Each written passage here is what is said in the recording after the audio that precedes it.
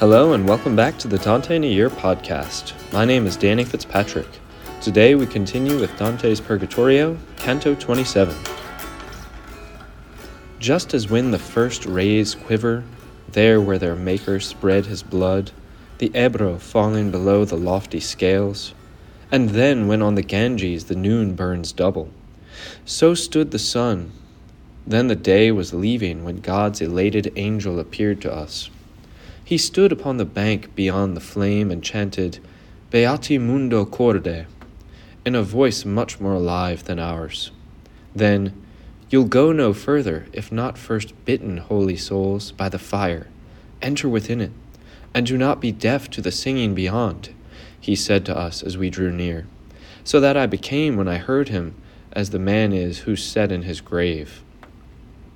I strained forward over my upheld hands, gazing into the blaze and imagining with horror human corpses I'd once seen set aflame.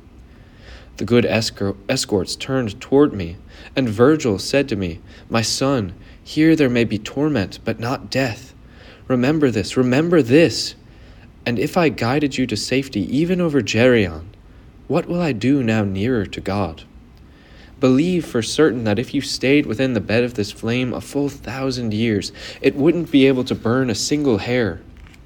If perhaps you believe I'd deceive you, go toward it and make certain, putting it to the hem of your robes with your hand. Put down all fear, turn yourself there and go in all assured. And I still stood firm, even counter to conscience. When he saw me still stand firm and obdurate, he said, disturbed a bit, Now see, son, this wall is between Beatrice and you. As at the name of Thisbe, Pyramus on the verge of death opened his eyes and regarded her, then when the mulberry went vermilion, so my stubbornness resolved, I turned to my sage guide, hearing the name that ever springs within my mind. At this his brow crumpled, and he said, So, should we stay over here? Then he smiled, as at a child one's overcome with an apple. Then before me he passed within the flame, praying Statius that he, who for a long stretch now had divided us, come after. Just as I was in, I would have flung myself in boiling glass for my refreshment, so measureless was the burning there.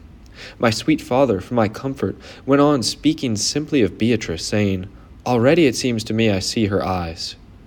Guiding us was a voice that was singing farther on, and we, attending it alone, came forth there where the slope mounted. Venite benedicti patris mei sounded from a light there within, so that it overcame me, and I couldn't look. The sun goes on, it sang, and the evening comes. Do not rest, but study your steps while the west has not yet blackened. The way rose right up into the stone toward such a place that I took up from before me the rays of the sun, which was now so low. And we tried to rise the first few stairs when we understood, my sages and I, by the shadow that was spent, that the sun had descended. And before, in all its immensity of parts, the horizon had become of one aspect and night had all dispensed herself, each of us made a bed of a stair, for the nature of the mountain overcame the power and delight to rise higher. As stand the goats, ruminant and calm, who'd moved about the slopes rapid and perturbed before they'd pastured, silent in the shade while the sun is fervent, guarded by the shepherd who leans upon his crook and watches over their repose. And as the cowherd who dwells in the open spends the night along with his quiet herd, watching that a beast not savage them.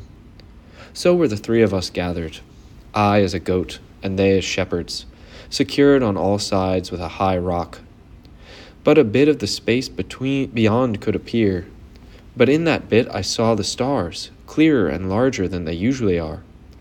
So pondering and marveling at that, sleep seized me, the sleep which often knows new things before they've ever come to be.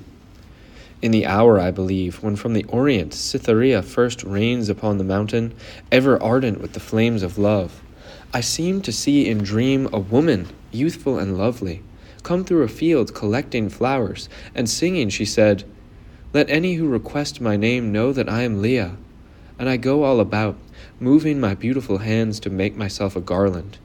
To please myself at the mirror, I here adorn myself. But my sister Rachel doesn't ever move from her mirror and sits all day. She is as keen to see her lovely eyes as I am to adorn myself with my hands. It pleases her to see, and me to work. And now, through the splendors ahead of the day that surge so much more welcome to the pilgrim, the more, returning home, they shelter him less distantly. The shadows on all sides fled, and my sleep with them, at which I raised myself, seeing the great masters already risen. That sweet apple which the care of mortals goes searching on so many branches will today put your hunger at peace. Virgil used such words as these, and never was there a present which could have pleased as well as this. Wish on wish to be above so came upon me that at every step after I felt flight's feathers swell within me. When all the stair had rushed below us, and we were on the uttermost step, Virgil fixed his eyes on me, and he said, "You've seen the temporary place and the eternal sun, and you've come to that part where I can discern no further on my own. I have drawn you here with genius and with art. Now take your pleasure for your guide. You are out of the steep way. You are out of the narrow. You see the sun that lights your brow again. You see the new grasses, the flowers, and the arbors the earth here produces of itself alone. While those lovely eyes come elated, which, weeping, made me come to you, you may sit or you may walk among these beauties. Await no further word nor sign from me. Your will is free, erect, and sound, and it comes to error not to do as it indicates. Thus I crown and mitre you over yourself." Thanks for joining me for another episode of the Dante in a Year podcast. See you next time for Dante's Purgatorio, Canto 28.